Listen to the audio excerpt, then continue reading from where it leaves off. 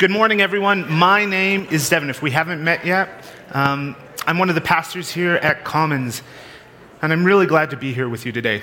I always enjoy the chance to preach at Commons, and even though I enjoy teaching, today I'm a little anxious because I find the word Thessalonians so very difficult to pronounce. And even when I say it right, and I know that I've said it right, it still doesn't sound right. It's just one of those words. So hopefully, everyone here can just bear with me as I fumble to pronounce this, and it doesn't look like I'm trying too hard to pronounce the word. Throughout this series, we've been looking at balance and what it means to experience balance in our lives. In the first week, Jeremy walked us through the idea that balance is sort of a myth.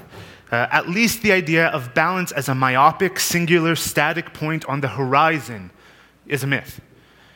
That balance really exists in our ability to lean into something for a time and then to reevaluate and correct our course. In this way, balance resembles a dance much more than it does weigh scales that we're trying to even out. Life has a melody, a rhythm, and a beat. And balance becomes a dynamic navigation of an entire dance floor rather than a direct line from point A to point B. Some of this on the dance floor are doing salsa. Others may be ballroom, and if you were part of my family, you were definitely doing polka. And we will step on our own toes. We will step on our partner's toes. We'll bump elbows with other people on the dance floor as we try to learn the dance of balance. And that's okay, because we are all being drawn into the dance floor and into balance by the music of God's grace and God's peace. Will you pray with me? Father, as we've come to this place today, to open your word, to hear from your word, would you be with us? Would you help us to experience your presence? Would you help us to hear from you what we need to hear from you today? And that we exist as a community here together, reflecting the kingdom of God. Would you fill us up for the week, whatever that means, whatever hard work, whatever joys, whatever successes are there for us.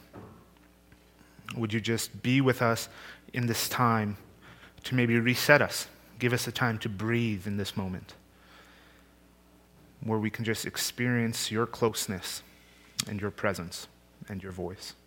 We thank you, God, and we love you. Amen. Today, I'd like to talk about authenticity, which is tricky because it's easy to get lost in an endless chain of corny office motivational posters' definitions of authenticity, or to be sucked into Shia LaBeouf-esque life coaching videos and trying to put your fingers on exactly what it means to be authentic. The word has been used so many times in so many different contexts that it just feels a little thin. Like so many words, it's tough to know when I use the word and when somebody else uses the word that we're really saying the same thing. Despite the thinness of the word, when we hear it or when we come up close to it, I think we're being signaled to a concept that is generally attractive. I don't think many people plan for an inauthentic self-expression. There is a reason a person who collects sports memorabilia will pay more money for an authentic Wayne Gretzky signed rookie card, or why, when a previously undiscovered painting from an old world master is found, the first task for any museum is verifying its authenticity. Because there's something inside of us that resonates with this desire to see the real thing, the genuine article. These objects are like a thread which tethers us to a specific moment or a person in history. This sort of connection carries weight, and maybe it just reflects our hope to be involved in a story that is bigger than us. Whatever the reason, forgeries just never seem to be all that interesting. With objects, it's relatively simple to determine something is genuine article or a simple recreation. In the case of the painting, an art historian can analyze technique, She can look at the brushstroke and the use of perspective and lighting. Then using technical means like x-rays and carbon dating, we can figure out when and where in history this piece belongs. And then you compare it to other known, authentic pieces by that artist. And for the sports card, an expert can just analyze the signatures by comparing it to another known, genuine signature. And even if there's some work involved in this process, it's simple enough. We more or less can wrap our minds around the factors that need to be considered. But with people, determining the authenticity of another person, or even ourselves, is vastly more complicated than a master's painting. And some of the difficulty with doing this comes from the fact that our own subjective perspective on authenticity isn't always as clear as we'd maybe like it to be. The big difference with authenticity in human beings is that we aren't static like a painting. We are in a constant state of flux. I think one of the major issues with determining whether I am authentic is an emphasis on the state of being rather than a state of becoming. When we understand ourselves as being, it means that we've already achieved whatever it is we are trying to be. We've reached a plateau. All of our potential for growing has run out. So all of our energies go into maintaining the status quo, into sustaining the state of being that we have managed to already achieve. Imagine a tree in somebody's yard.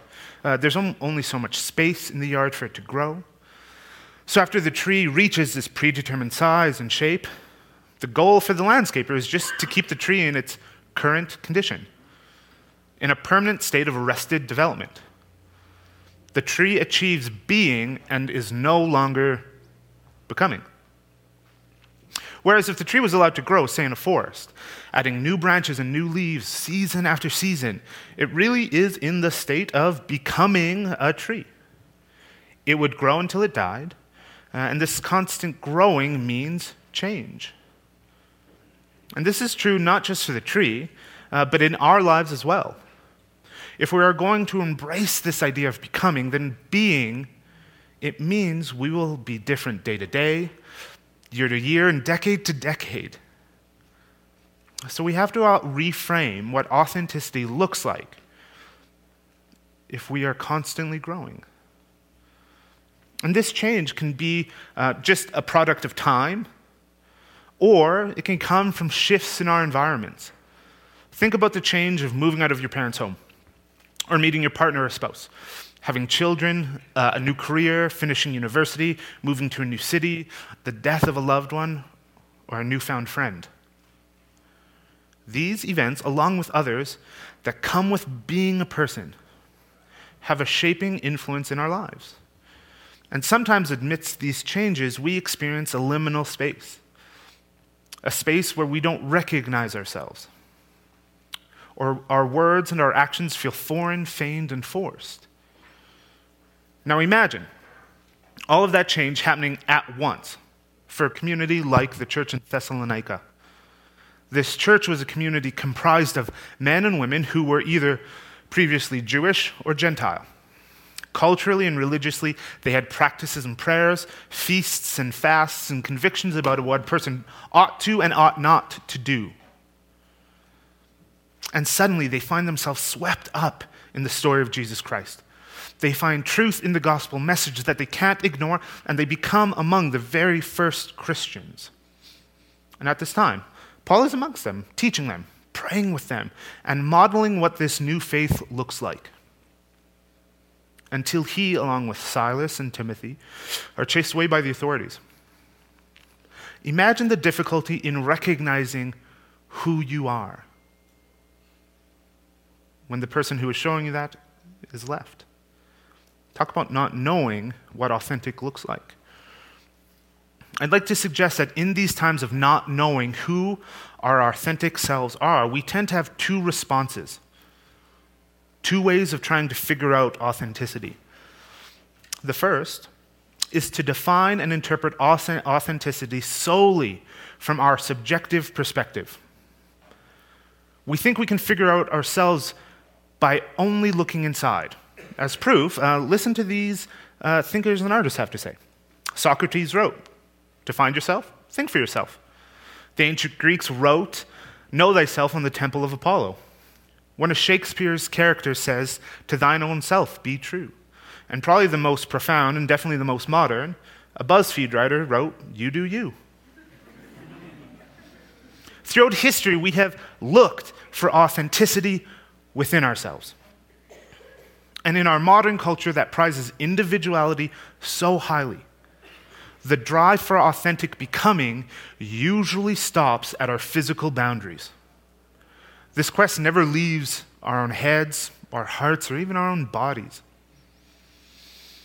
But listen to the writer Gretchen Rubin as she highlights the problematic nature of this posture. My first commandment is to be myself. It's very hard to know myself.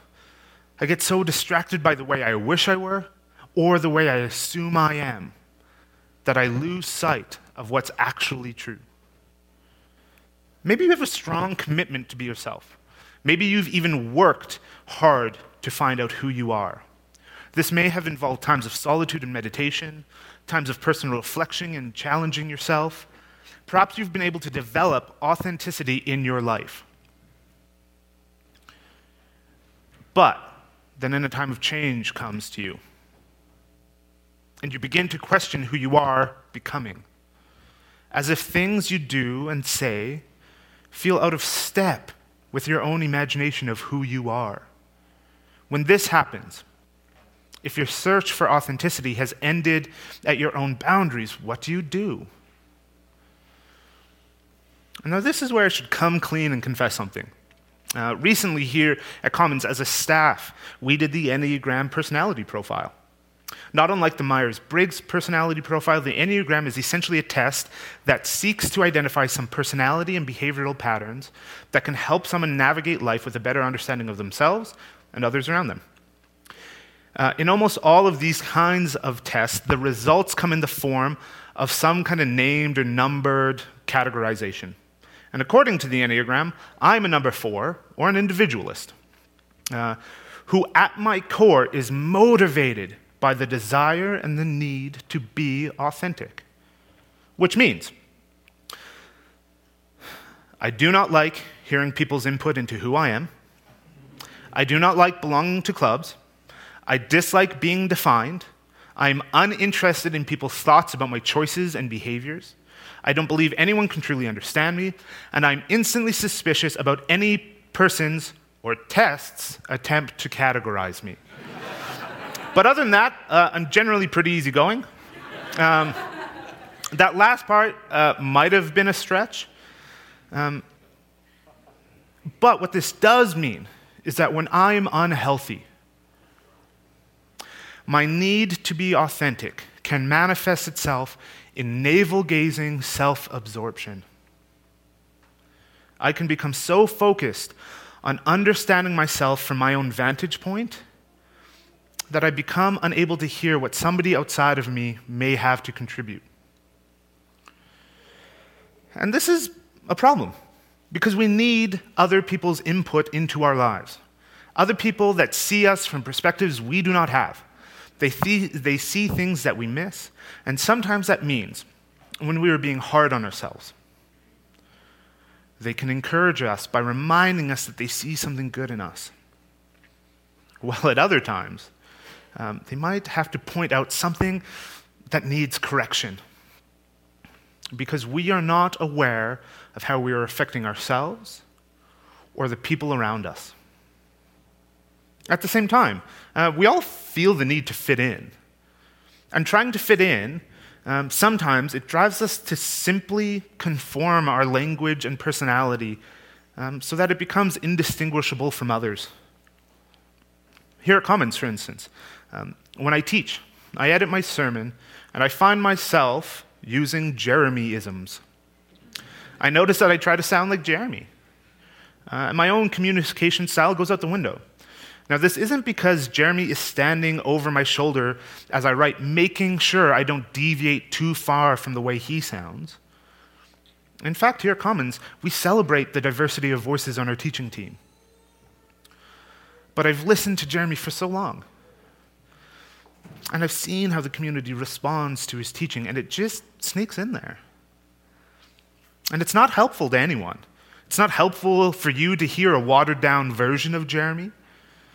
And it's not helpful in my development to try to fit into his mold. But it's a fine line, though, because following someone or trying to be like someone else that you trust isn't a bad thing. We gravitate to some people to do the things they do because they are good things. But in the end, we always need to make those good things our own. After all, everyone in this room is being called into the imitation of Jesus Christ, to look the way that Jesus loved, to forgive the way he forgives, and to imitate the way he brought grace and peace to the people he met. And to do those things, allowing the Holy Spirit to transform us, not to override us, as we pursue the most authentic imagination of who we are becoming. At the end of the day, both of these extremes are needed in our lives. Doing the work of introspection so that we can figure out who we are and why we do the things we do, along with seeking healthy people that can look to imitate without losing ourselves. Throughout this series, we have used the language of leaning in and then evaluating and making course corrections as the model for balance. I want to suggest that in balanced authenticity, your own subjective perspective about who you are is the leaning in piece of the equation. That there are times where you just need to do the work of who you are becoming. You need to trust the sense of self that comes from inside of you, and that as you act in the world, ensure that your actions align and make sense with this intuition that you have. While at other times, it might be necessary to step back and invite others into the conversation, to try and attempt to understand who you are becoming really is, at the end of the day, you. But there are risks that come with inviting somebody to speak into your life. Namely, how do we know we can trust somebody to do this? Not everybody has our best interests at heart. Unfortunately, in our world, some people are very willing to exert control and influence over others without any thought of what is best for that person. Imagine a boss who coerces an employee to work unpaid overtime by suggesting that hardworking people stay and lazy people go home. Maybe it's a person who tells another person time and time again how generous they are, so time and time again they can ask for money. Or perhaps it's a scene where somebody strips away the confidence of another person so that they end up codependent and they never leave that relationship. Whatever the case, we can see that there's good reason to be suspicious when somebody tries to speak into who we are becoming. So how can we tell if someone really has our best interests at heart? This is where we can learn something from the Thessalonians and Paul. Paul finds himself encouraging the Thessalonians about who they are becoming. He's speaking into that place of confusion that the Thessalonians are experiencing in light of their new faith and his absence. Think back to earlier in this series when Jeremy describes that this scenario would be like if Commons had just been planted, and then a month later, the entire pastoral staff left. Now, with this in your mind, listen to what Paul says to the church. Friends, do you realize that you followed in the exact footsteps of the churches of God in Judea, those who were the first to follow the footsteps of Jesus Christ? The church, in the midst of this disorientation, got busy becoming an authentic expression of Jesus Christ. In this chapter, Paul is encouraging them and confirming that they are on the right track, that they should just keep going the way they are going. The Thessalonians might have been so relieved to read this letter. It may not have chased away all of the anxiety about what it meant to be in this process of becoming the Church of Christ, but I imagine it took the edge off. I bet it gave the Thessalonians a sense of confidence, a sense of understanding about what authentic Christian faith looked like. But how did they know Paul could be trusted? If you read this chapter, Paul emphasizes the things he, Silas, and Timothy have done for the Thessalonians. Listen to just a few of the things he says. You're guaranteed that both the message and we are free from error, mixed motives, or hidden agendas. We didn't use words to butter you up. We took you as you were. We cared for you. We loved you dearly. We wanted to give you our hearts, and we did. Paul isn't just trying to highlight how great he is. Paul was chased away after 3 short weeks with these people. He missed the community. In verses 17 and 18, he says, out of our intense longing, we made every effort to see you, for we wanted to come to you. And I imagine the Thessalonians missed him too. But I can also imagine that for some of the Thessalonians, they did feel abandoned by Paul. Or maybe some others saw an opportunity to gain influence in the community and they started to slander Paul, Silas, and Timothy. They were suggesting that Paul was untrustworthy, that he had in fact abandoned them. These dissenters stepped into that same confusion that Paul stepped into, but instead of bringing clarity, they brought chaos. So Paul here is making the case for why he is different from those dissenters, why he can be trusted to teach and minister to the Thessalonians. Paul here is giving us a profile of what somebody who has our best interests at heart looks like. He speaks about mutuality in care, love, sincerity, and hard work. And I think we can see this play out in this book. Paul is the consummate pastor. He loves these people, deeply desires that they walk into what it means to be an authentic expression of a Christ follower and the church. So, if Paul thought that this was important for the Thessalonians, what it looks like to be a trusted mentor, then I think it's important for us to look at as well. So, with the remaining of our time, I want to explore briefly 3 things that I think will help us find reliable, trusty mentors in our lives. And we're going to look at Paul's own language that he uses. The first is, we didn't use words to butter you up. We all love to be encouraged, and that's not a bad thing. It's a healthy part of any relationship. But sometimes we also need to hear harder truths, the things that sting, the things that we would rather just ignore. Sometimes we've had our heads down for so long we've lost sight of where we are going, who we're becoming. And if we surround ourselves with people who value false peace over our well-being, it is very likely that they will watch us walk from pitfall to pitfall over and over again. And that's just not healthy.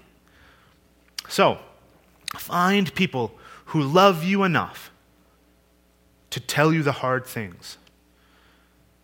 Not because they enjoy it, but because they care for you and they want to see you flourish. The second is this. We took you as you were. Loving someone for who they are and challenging someone to grow are not mutually exclusive practices. We need people who can recognize and love who we are today, in this moment, while at the same time inviting us into a healthier, more vibrant version of ourselves. These people must be able to set aside who they need us to be and make room for the beautiful and dynamic person that God imagines you can be. The third is, we cared for you. Paul emphasizes his care for the Thessalonians. And any healthy relationship has give and take. There are seasons where you need more care. And other seasons where you have more energy to care for someone else. This is just built into the natural rhythm of life and relationship. But there needs to be reciprocity. If someone only takes and is never willing to share, then that's not good. We need to be able to identify those people who put in time and energy. We need to recognize those people who work for our good every day. So as we close today, it's my hope that you already have people in your life that look and act like Paul. People that are walking alongside you in your journey of becoming. It's also my hope that if you're missing someone like this in your life, that somebody will come alongside to be a Paul to you, and that you will recognize them when they do. Because in order to be in healthy community that reflects the kingdom of God and the body of Christ, we need people like Paul in our lives. While simultaneously, we ourselves need to be Paul to others around us. So, as we close, would you pray with me? Father, in a room like this, I imagine that there are some of us here who have been asking big questions about who they are. What does authentic becoming look like in their own lives? And that they've just buried their head and they've tried to do that work, and it's exhausting. And there's no clarity in that. Well, for others here, we're very happy to fit molds that we think are good, that will be celebrated, that people will love. And we've lost sight of the uniqueness that you are calling us into, and that you have an imagination for them. So, Father, today I ask that you minister to every one of us here. Would you help us discover the health of the middle way? That in fact, both of these are necessary. If we are ever going to discover who our authentic selves are becoming. So I ask that you bring people into our lives who can be Paul to us, that can share hard truths, but who can also recognize us for who we are today, and that who can care for us today. And that in our relationships that we already have, help us to look for ways to be this to other people, to help support and build up the body of Christ in this way. So, Father, I just want to thank you for these things and say that we love you. Amen.